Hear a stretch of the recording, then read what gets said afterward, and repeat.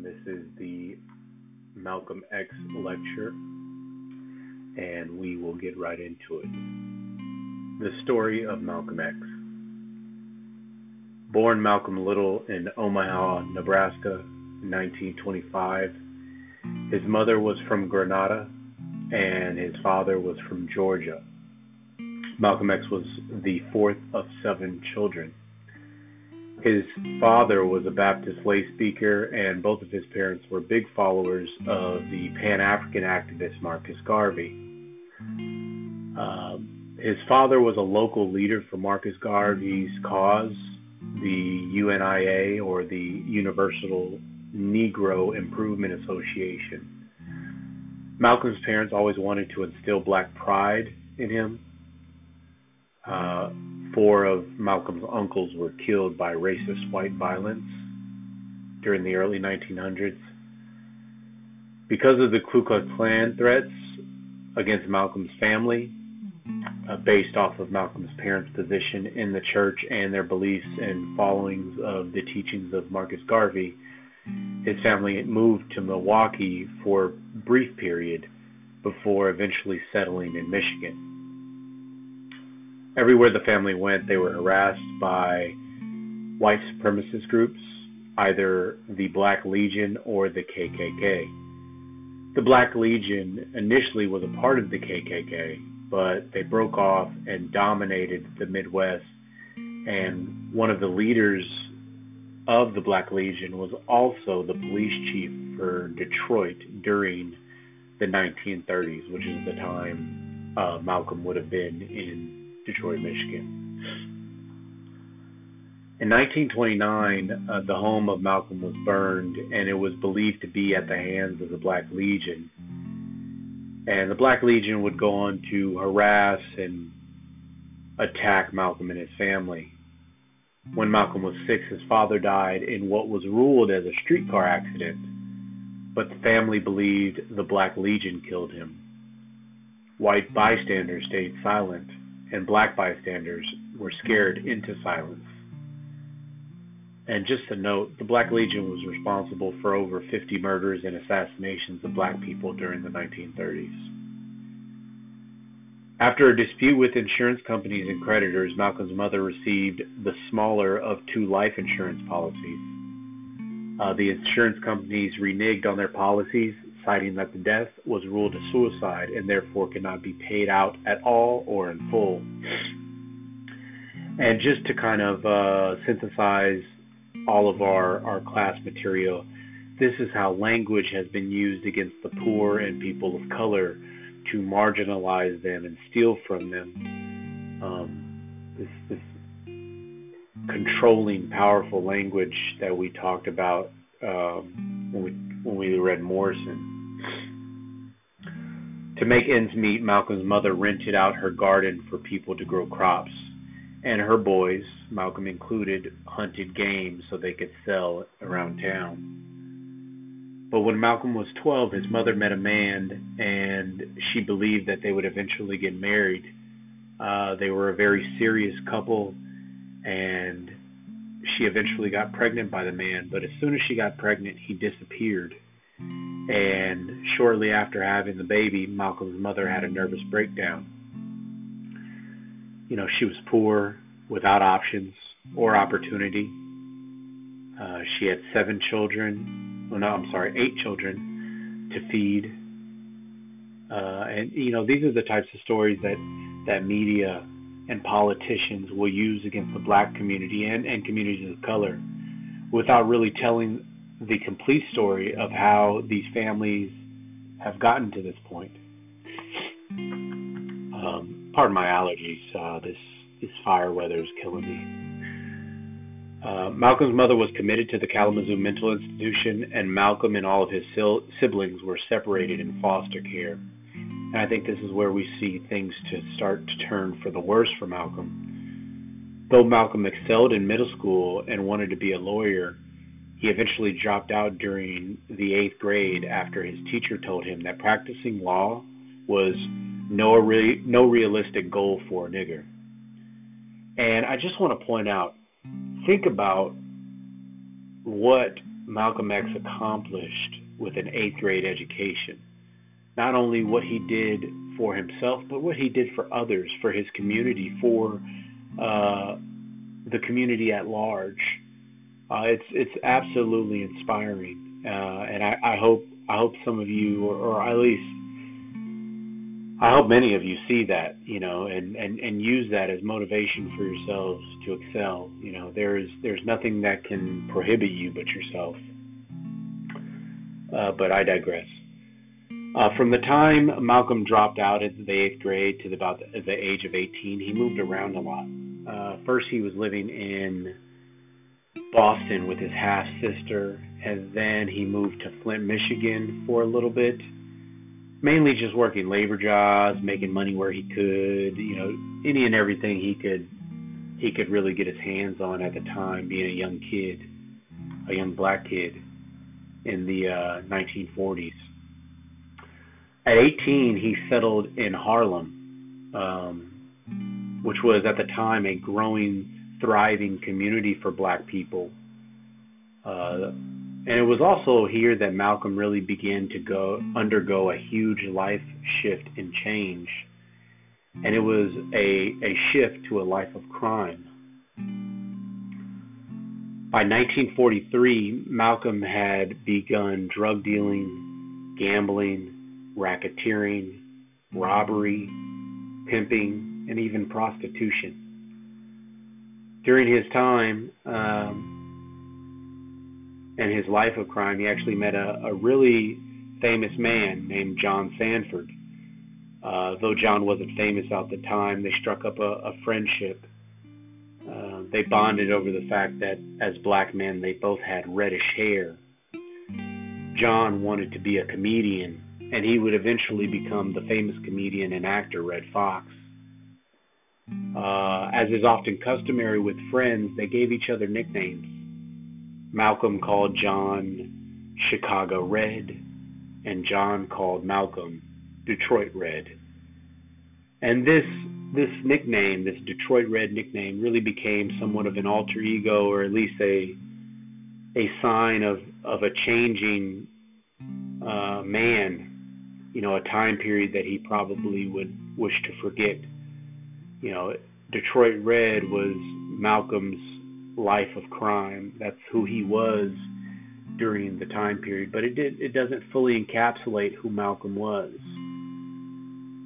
Malcolm was summoned by the military for World War II, and upon his summons, he gave the military this statement: "I want to be sent down south, organize them nigger soldiers, steal some guns, and kill us some crackers."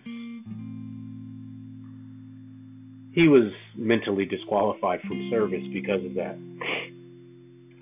which was a practice that many African American males used to dodge the military.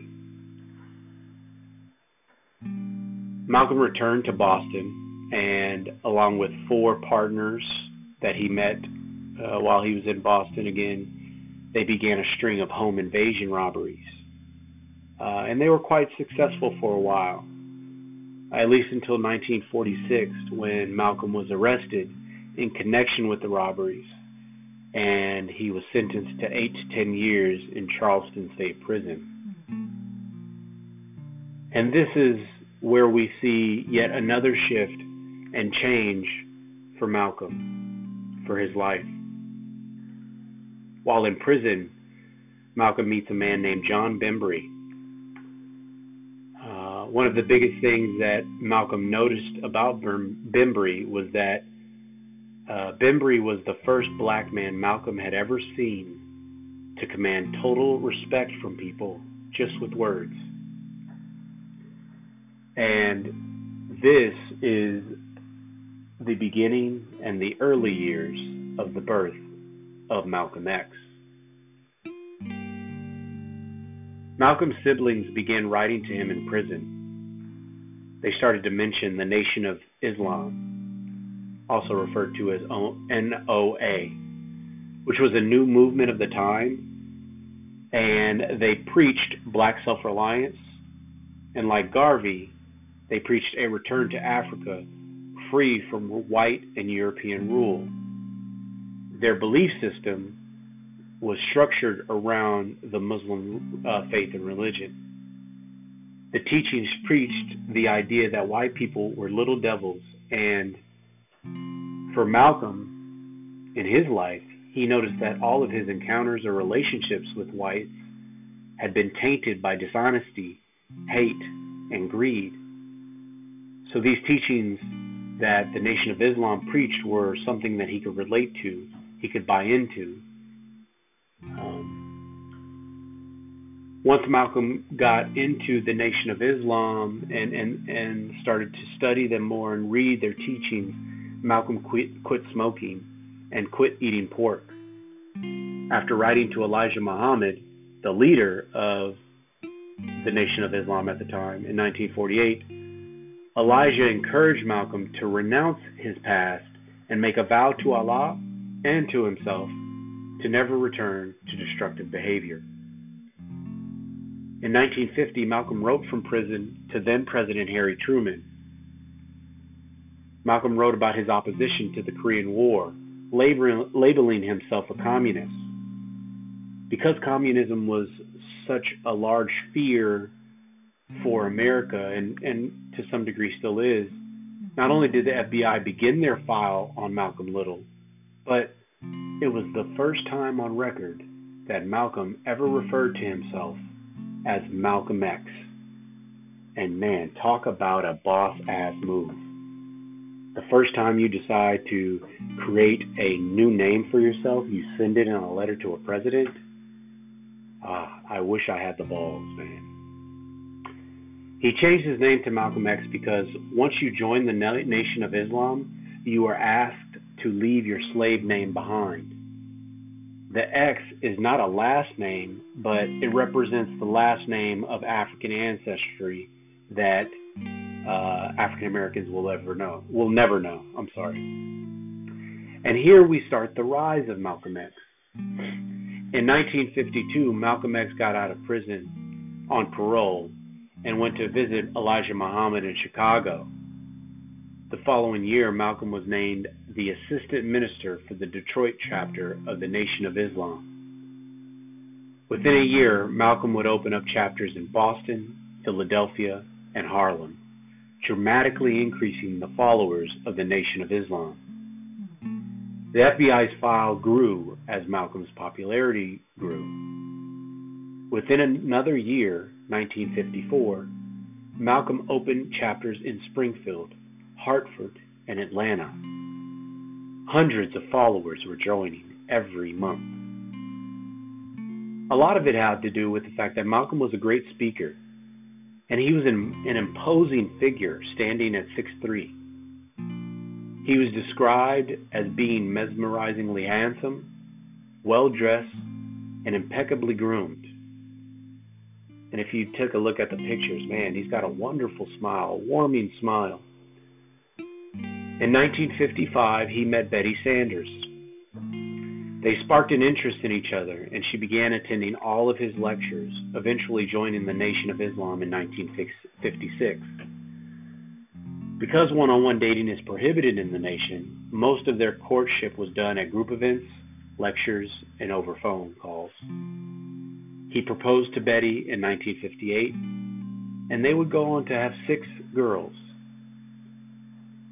During the 1950s and 60s, Malcolm X was largely responsible for the nation growing from followers numbering around 1,000 to the nation growing to numbers of approximately 75,000 plus. And most of that growth was done in the first 5 years of his involvement.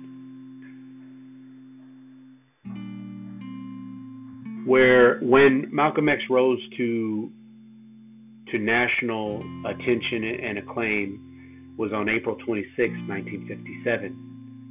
Hinton Johnson, a member of the nation, as well as a couple of other members of the nation, saw 2 New York Police Department officers beating a black man with nightsticks.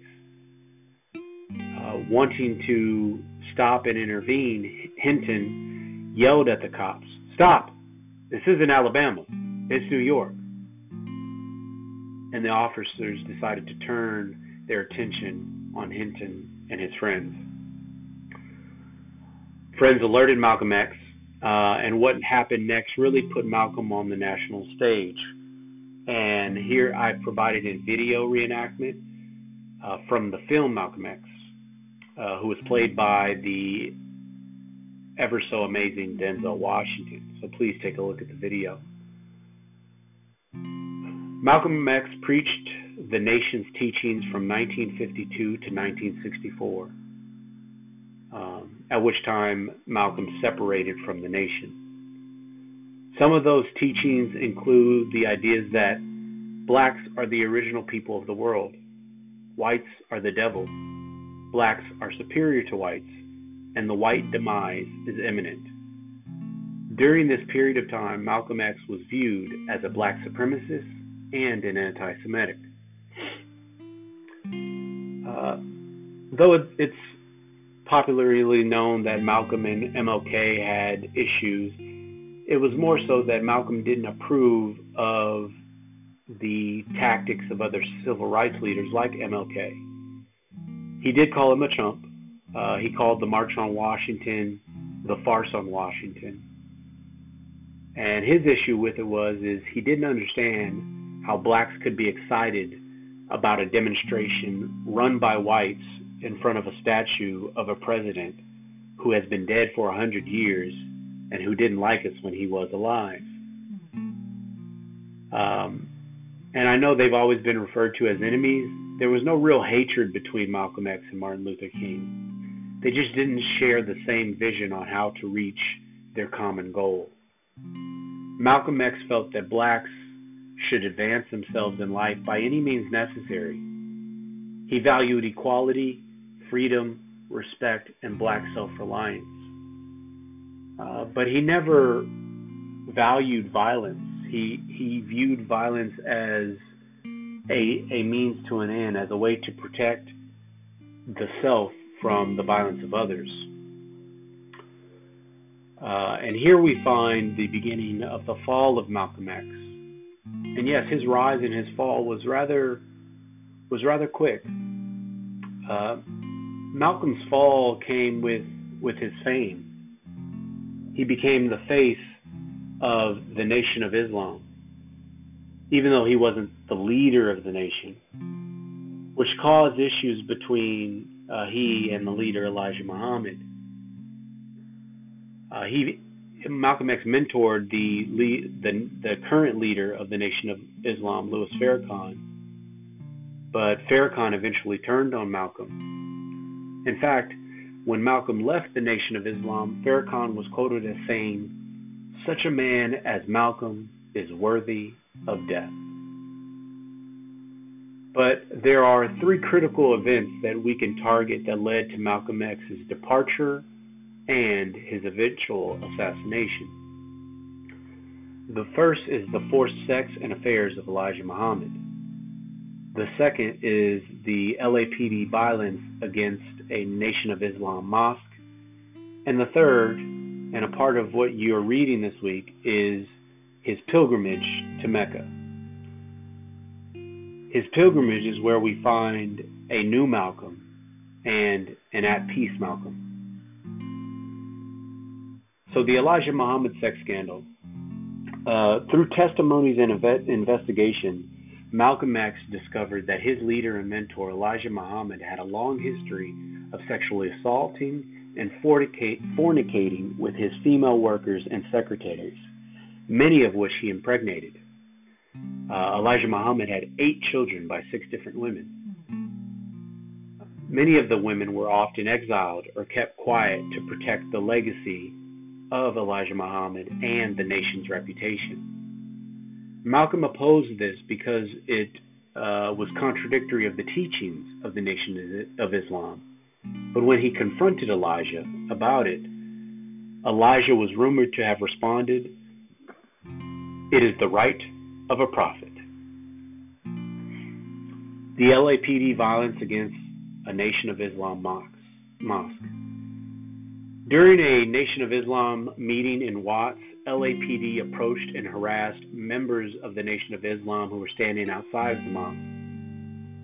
The interaction between the officers and the members escalated to LAPD officers calling in more cars and eventually firing nearly 100 rounds into the mosque, killing numerous members, and some were found killed execution style.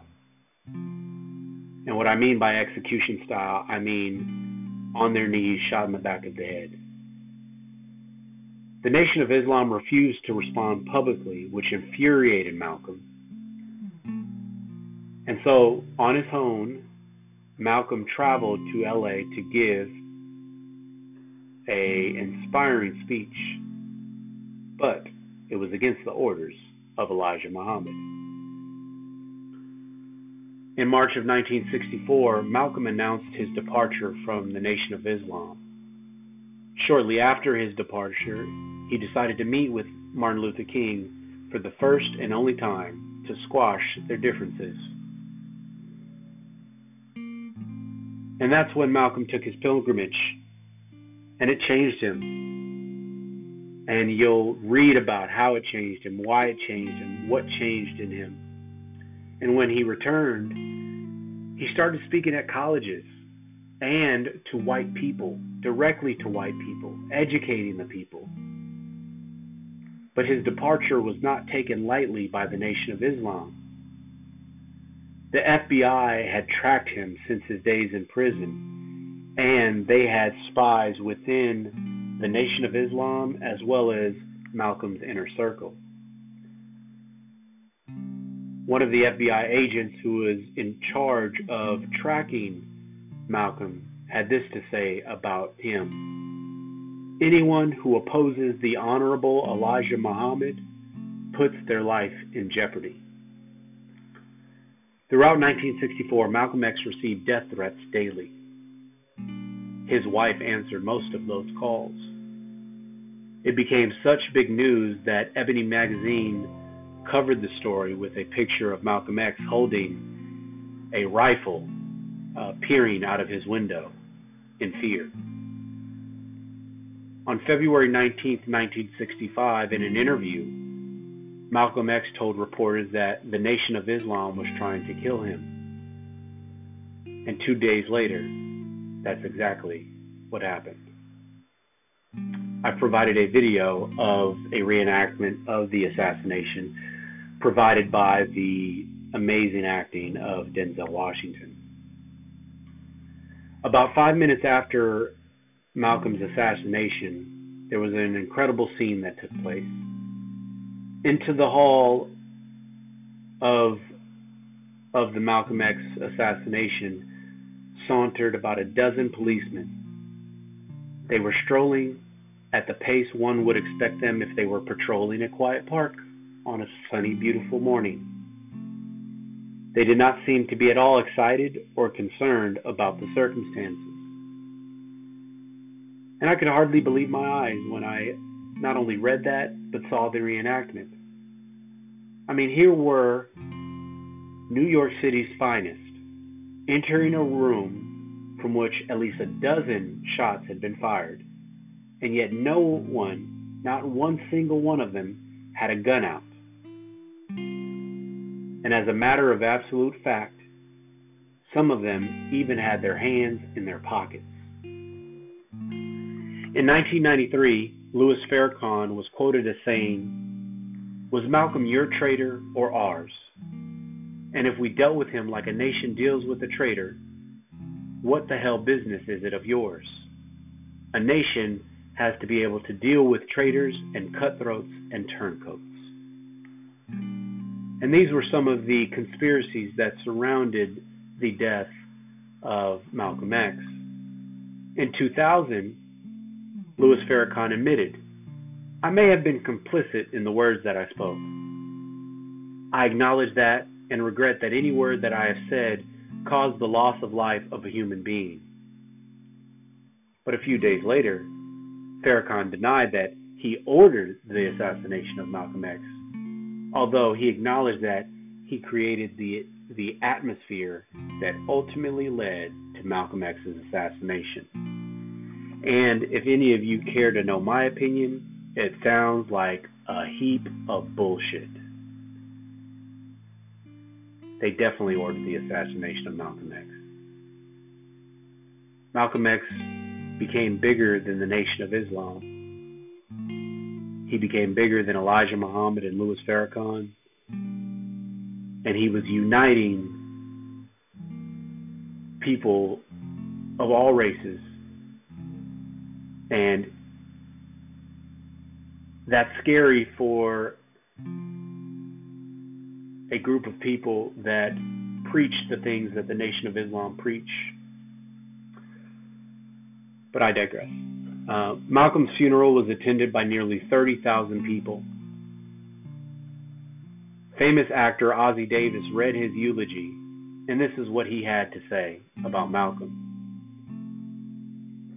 There are those who will consider it their duty, as friends of the Negro people, to tell us to revile him, to flee, even from the presence of his memory, to save ourselves by writing him out of the history of our turbulent times. Many will ask what Harlem finds to honor in this stormy, controversial, and bold young captain. And we will smile.